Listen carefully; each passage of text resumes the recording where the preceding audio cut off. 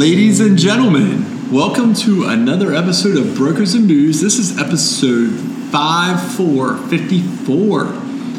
And I am Nick Sowers with Beach Connection Realty, accompanied by Billy Yates, Sands Realty, and Chris Ward with Eagle Realty. So today we are going to be sipping on some scissor. So we'll be drinking above our pay grade. We are definitely way above our pay grade tonight. Like, we are going billionaire status. So, well, I mean, I've got some guys around town that kind of keep an eye out for some exclusive or rare, especially bourbon, scotch, whiskeys, tequilas, things like that. I may held this aside. It's called an orphan barrel. I love that you have a guy. You have guys. I got guys of around course town. He's got guys. I got guys. Of course he's got guys. It's the Muckety-Muck. Muckety-Muck. Single grain scotch whiskey. It's 24 years aged. It's 90 proof. Man. Ooh. I'll tie you down. Oh, all night, baby. I don't know a whole lot about it other than I kind of went on there and I was told the pig on the front, and there's a whole story, I think, because it used to be a pig farm on where they actually the distillery sits, but there's it's a Scotch, right? Yeah, so it's Scotland. 1810 they opened the distillery. I saw that on there. Yeah, 1810. Wow. This might be the oldest origins we've drank. I don't know. Stella Artois, the other episode, 1366. No, but that's the town, not the specific origins of beer brewing. True. Origin of beer brewing. So 24 years age, I would agree. So the pig's got different color scarves. You know, some plaid. This one in particular is blue, which I hear is the rarest. Dropped it was about. What's this run? About 230. I thought he said it was 250 plus tax. Myrtle Beach tax at that, probably 10%, baby. So I decided to crack it open. I've had it for a couple months. So 250 you got it for, or 230, 250 you got it for. Oh, so like a secondary market. This is the first single grain scotch that this place ever made. Mm-hmm. Yep. So this in a bar, like this glass that we're drinking, is probably a $50 pour, $60 pour. Yeah, my experience. 1 ounce. So this pour, I did about a 2.5 ounce pour. So probably that's probably close. Oh gosh, maybe in a bar, maybe $100 pour to sip up. $100 pour on Sorry, I tend to go a little heavy, but I didn't put any rocks in this one. I just kind of want to taste it for what it's worth. Yeah, I could do a big bourbon ball in this. I mean, honestly, but I just like cold. I like cold drinks. In Butterscotch from the nose, vanilla on the vanilla. If you get past the alcohol, it is 90 proof. So you get past the alcohol a little bit. What's normal 80? So a little bit potent. Cheers. So cheers. Caramel. Cheers.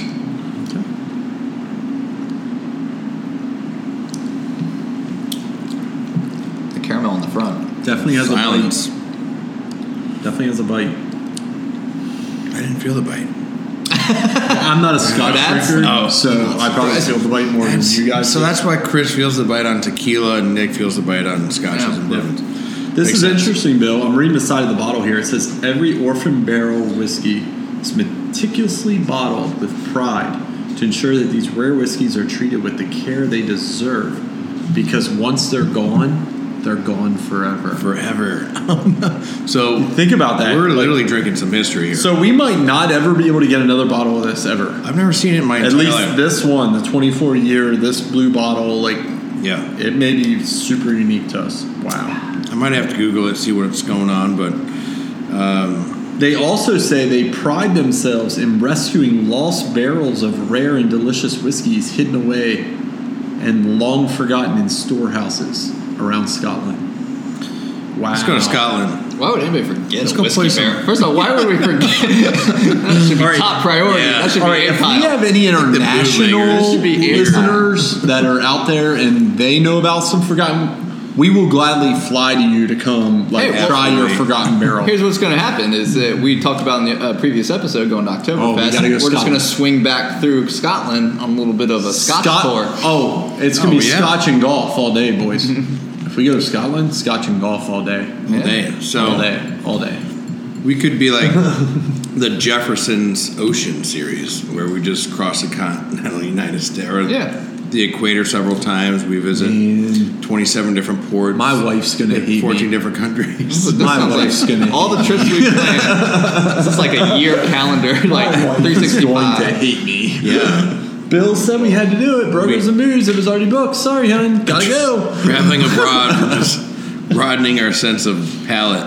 I think it only makes sense in the future of Brokers and Booze that we end up where the booze is made. Oh, absolutely. I mean, you got to experience the full thing. Yeah. I mean, Italian wine, you got to go to Italy. Yeah. Tequila? I know. We import a lot. Mexico. We need to go check out. Yeah. I mean, where they're home. Scotch? Where they're birthed from. Yeah. Mm-hmm. Yeah. So would you recommend this? I mean... Oh, not if you don't got a fat wallet. Yeah. At the moment. Honestly, for the price... I think I've tasted some more... Bill, you might have a more Scotch palate than Chris or I. As Scotch specifically, I think you're more bourbon, aren't you, Chris? Probably, yeah. I don't do it. So you remember Scotch palate? Like, does this taste higher end on the Scotch end, or does it taste middle of the road, low end? For me, I'm used to single malt Scotches, and they're a little bit drier. They're a little bit more floral, I guess, Space Side or... so the fact that this has so much fruit, caramel, like explosive, vanilla, like explosive flavor palette. Yeah. This has got a lot of things going on. It has a lot going on. Like the caramel, the vanilla, there's a little bit of floral, butterscotch on the nose. I don't hate it. Love those little. I don't hate it, but like you said, we've actually on the show even, and I'm sure in your experience too, and in mine, we've probably had more cost efficient rivals. I would agree. From a flavor side. Yeah, I think they're so. getting some branding play, probably uniqueness, and so the rarity I think is one thing. Yeah. So in thinking that way through, awesome gift idea. Oh, yeah. If you can get a hold of this and gift it, it's an awesome gift idea because it has that sticker shock gift. Yeah. But it also has that, like you said, it has a good flavor, has good stuff. Like it's. Because you don't buy the value for a gift because then somebody's like, well, you spent $20 on like it. a trophy. You found it. Go ahead, throw it on your shelf. Yeah. Let it sit there. Maybe age another couple of years. I don't know. Sorry, it's been 24. So, but you're right. Yeah, if you throw it on the shelf and you have it, this may not be your like go-to like nightly drink by the fire kind of thing. This is like special occasion or trophy or like seriously like just trophy. Those are those guys. Hey, I've had anything. Show me something I haven't had. Yeah. Boom. Yeah. Oh yeah, that might be something. Yeah, if you had somebody over here and was like, "Hey, do you have anything here I hadn't seen? Well, let me pull this out." Probably half my stash. So, well, speaking of overpaying, yes, great transition. We want to talk a little bit about escalation clauses and multi-offer situations on property. We have such a hot market. 2020, most people predict into 2021 we're still going to see this, especially in areas like ours that have such low inventory. I can literally say the last 3 deals I've been personally involved in the last 2 months have been multiple offer situations. Absolutely. But specifically, I want to start with, if you're a real estate agent listening to this podcast and you're on any of the major Facebook groups, message boards, stuff, dude, there's been a ton of discussion over the last probably 6 months on those boards around escalation clauses, specifically escalation clauses. So for those of you that aren't listening or aren't in knowledge, escalation clause is when somebody says, I'm going to pay you $150 for your property, but if you get other offers, I will go up to $170. So certain situations causes it to increase, and the property doesn't go out of contract. Well, I personally hate them. I won't lie, because I'm a seller listing agent a ton of times, and I'm like, if you send me over that, the first thing I'm going to do is say I'm not going below your highest dollar amount. But I do see a situation where it works. It's when you're talking about going above list price. Yeah. I could see that being a deal changer above list price, but as a seller, now, Nick, do you initially go in there with the offer and say, all right, you're listed at $150. I'll give you $150, but if you get additional offers, I'm going to move my offer to $160. I think people are using it in a highest and best situation. Okay. They're putting the escalation clause in place in a highest and best. I can see that. Because at the same time, it's like, show me your other offer and I'm there.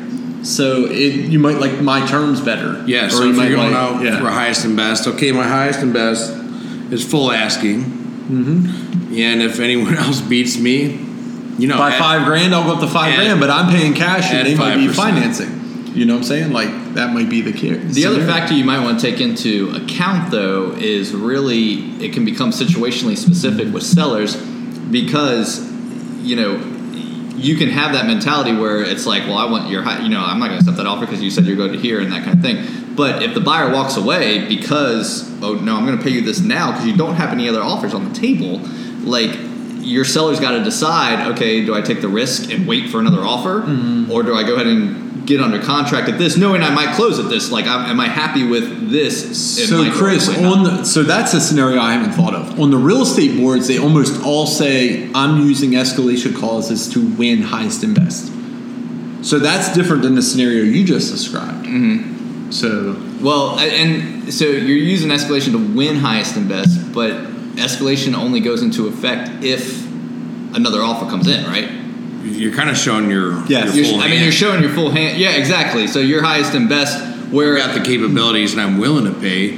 Why wouldn't the seller just say, well, if you're willing to pay that, that's why what won't I'm you pay it take. now? Yeah. Right. Well, because you don't have any other offers on the table now. Like, that's, I mean, the point of the escalation is that it's in case knowing the market, and the market means, oh, we could have another offer come in while we're discussing. But if they'll accept you at 150, once the contract's I don't think once the contract's signed, if they get another offer, it doesn't matter because you're locked in at that full price. Disclosure, I've never dealt with escalation clause. So I've had one offer come into escalation clause and I said you got to remove it or we're not even do we have a form for escalation? Not that I'm aware of. Okay. We may. In our market, you might in your market. Oh, there are markets where I see it going on all the time. So I'm like because we do get to see what other agents are doing nationally because of social media. I have not been involved, but I have been involved in multiple offers, and that's probably not I think we're used to that here. Yeah. Oh, absolutely. We're down to about a 2.5 month supply of inventory. Yeah. So I'm seeing things sell within hours, within days, not within weeks or months anymore. For sure. And that's, given how well you priced it. Those that are testing the market,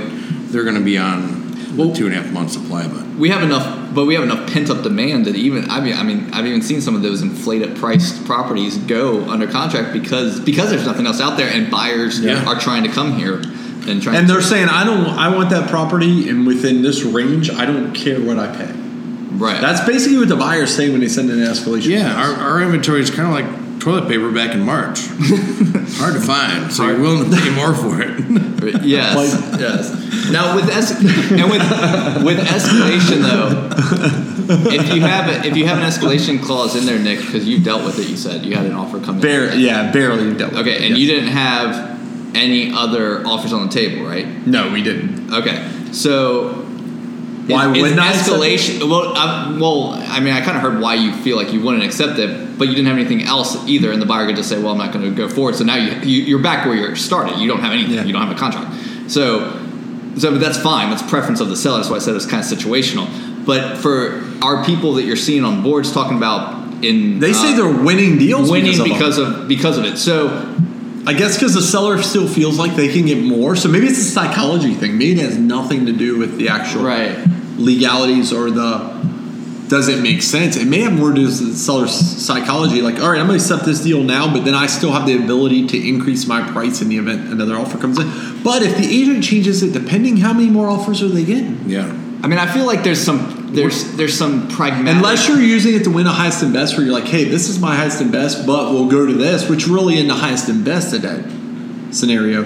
Like, basically, you're telling the listing agent, we'll match any highest and best offer. Yeah, I think you got to do escalation before highest and best. Yes. In lieu of highest and best. Maybe that's when they make sense. Well, maybe it makes sense when you're trying to lowball. Maybe something's at 150 and say, listen, I'll give you 130.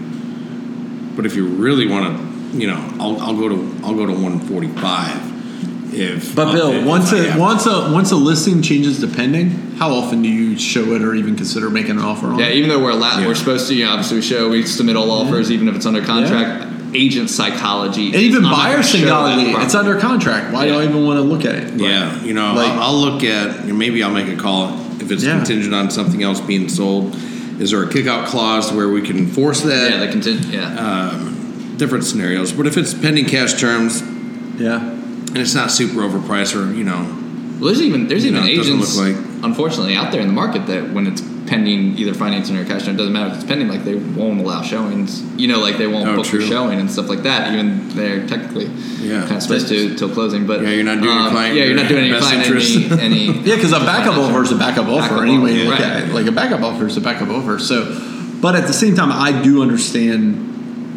I understand in a highest and best scenario if you send over an escalation clause, like basically, so maybe they shouldn't structure it or say it the way it should. Maybe it's, hey, in a highest and best scenario, I'm sending over my client up into this dollar amount will match any other offer. Mm-hmm. And maybe that's the way it should be worded. Yeah. Before it going under contract. I don't know. After it's under contract, I don't understand the point of having an escalation clause after it's under contract.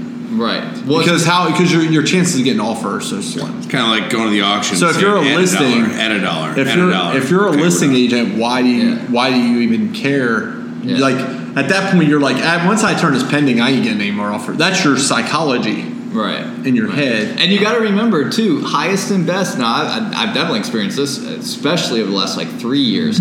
I mean, there are many buyers who do not. When if somebody calls highest and best, they won't out of the game. They won't do it. Yeah, they're like, I'm not getting into a bidding war, so they back out totally. Yep. More than often, I would say. Yeah. So unless it's like everything they wanted, they've exhausted all other opportunities. Yeah. Then they'll say, listen, let's go with 10% over asking. So that listing agent has to be very conscientious of advising their seller client that could happen if we go to highest and best, versus maybe an escalation clause isn't in their best interest because it might net them more without calling highest and best and losing everyone. Yes, and everyone backing out of the situation. Well, I think too that's on the talent of the listing agent and being able to call the other agents and discuss with them. Yeah, exactly what you said. But I think there's some salesmanship there. There's some relationship building. Like if you know the agents on the other side, you're like, hey, we're going highest and best. Like this seller, I really need you to come strong if you want it. To touch on both those points, I've been involved representing a buyer, multiple offers. We backed out. Well, the listing agent called me within 12 hours and said, we'll reconsider your offer. Right. So now am I thinking they were bluffing with having us negotiate in front of the mirror with possibly submitting another offer, or did everyone back out like you said? Okay, well, yours was the best offer or best terms. Let's go ahead and accept that. Here's the other thing I don't like about escalation clauses. What triggers it? Yeah. So if it is under contract, you agreed on a price, they get another offer, but the terms might suck. Mm-hmm. And if the terms suck, they'll be like, well, you're never going to accept those terms anyway, but does the price automatically increase because the terms suck? Yeah. Like you're not comparing apples to apples. Yeah, I can see that. I can see that happening too. And like you said, negotiating against yourself, so also not a good situation as well. You never want that ethical line. Hopefully, that listening agents or companies are doing. But also, that reminds me with what I've experienced, and I've had this happen a couple times, is then when the listing agent does come back around and say, "Oh, we'll reconsider," you're like, nothing else, we'll reconsider, and then my buyer's like, well, they didn't get any, they didn't put anything under contract. I'd like to go in about 5,000 less then. That's how much. That happens so much too with buyers, and you're like, and as a buyer's agent, I'm also like, I'd go back to them for less than what we originally. But you know what? It's frustrating. It's the power of negotiation, and honestly, I'm a big fan of Shark Tank. People go there and they'll get an offer, and a lot of times, they're putting up a shot clock. Say you got to say yes in the next 20 seconds, or else my offer's on the table. Or, they'll talk to somebody else and be like, you know what? I'm the only offer. Everyone else said no. Yeah. So now my money's going worth down. More. Yeah. My money's worth more. Yeah. I want more equity, or, So that does happen. Yeah, there's a play on that. I can get that too. I don't. The negotiation part doesn't bother me. It's the automatic expectation of an escalation clause that bothers me. Like I said, the terms might not be the same, but now that seller's like, oh, I got an offer at that, so that means these people come up to that. And I'm like, well, we're not comparing apples to apples. Yeah. And I assume now, because we don't really deal with them in our market hardly ever, I assume there's some type of disclosure requirement related to these. Like, this is stuff I haven't researched. Probably none of us have researched because we're just talking about for the first time on our podcast. Yeah, it's a new play in our game. I'm like, I assume there's some type of disclosure requirement where, you show them the offer. Obviously, you show all offers to sellers, so you show them the offer. But it's like, well, it seems like there's a lot of what ifs related to an escalation clause that I don't understand after it's under contract. Yeah. Before I get it, we're comparing all offers. Like, let's just figure it out. Like, that makes sense. But after, I'm really trying to understand. So as a listing agent, I think you got to explain and maybe portray the pros and cons, the goods, bads, and the ugly when you get such an offer. But if your seller accepts one with an escalation clause, you also got to explain to them just because you got a higher offer doesn't necessarily mean it escalated. Because it may be a higher offer that has terms that are never going to be fulfilled. Yeah, or it may have financing that's never going to be fulfilled. So we're assuming that this has some very detailed way. So like if you're an agent and you're listening to this and you know and you deal with escalation clauses and you have contracts your state or your area that you're used to it, we would love for you to drop some knowledge. Yeah, tell us how you deal with them, how often you deal with them. Yeah, and tell us how they work in your area. Like, what are the legalities of it? Like, we brought up a lot of stuff we didn't have answers to today. Yeah. So how we can use it in our buyers. Yeah. And so, to kind of wrap this episode up, I think we should throw in something for somebody that may have listened to this entire episode. Absolutely. You're escalating the yes value. So what we're going to offer to anybody that comments on this, and they got a comment and mention to us if we're not sending them a bottle of Orphan Barrel. In your comment, you have to say something about Orphan Barrel and the color of the scarf. And if you do that, we're going to pick one or two of them. Yes. One or two of them. Scarf is our thing. That's it. Oh, I like that. The color of the scarf. What was the color of the scarf? What was the color of the scarf? You say on the barrel? It's in our episode. Yeah. It's in our episode. On the barrel? I mentioned it the same as your scarf? No. It's not but it's in the episode. We talked about it at the beginning. Yeah. So if you mention that, we might pick one or two of you to come over to the Yates Pub with us and do a high-end tasting. Absolutely. Of tequilas, whiskeys, bourbons, maybe wine. You must show with an Uber. Going to pay for the Uber. Must show with an Uber. You must, yes, because of... And don't take the back entrance, please. Because of logical, like, we don't want anybody leaving here drinking and driving. We're going to figure out a transportation method when you're hammered. On that note, cheers. Everybody keep it classy. Yes. We'll be drinking.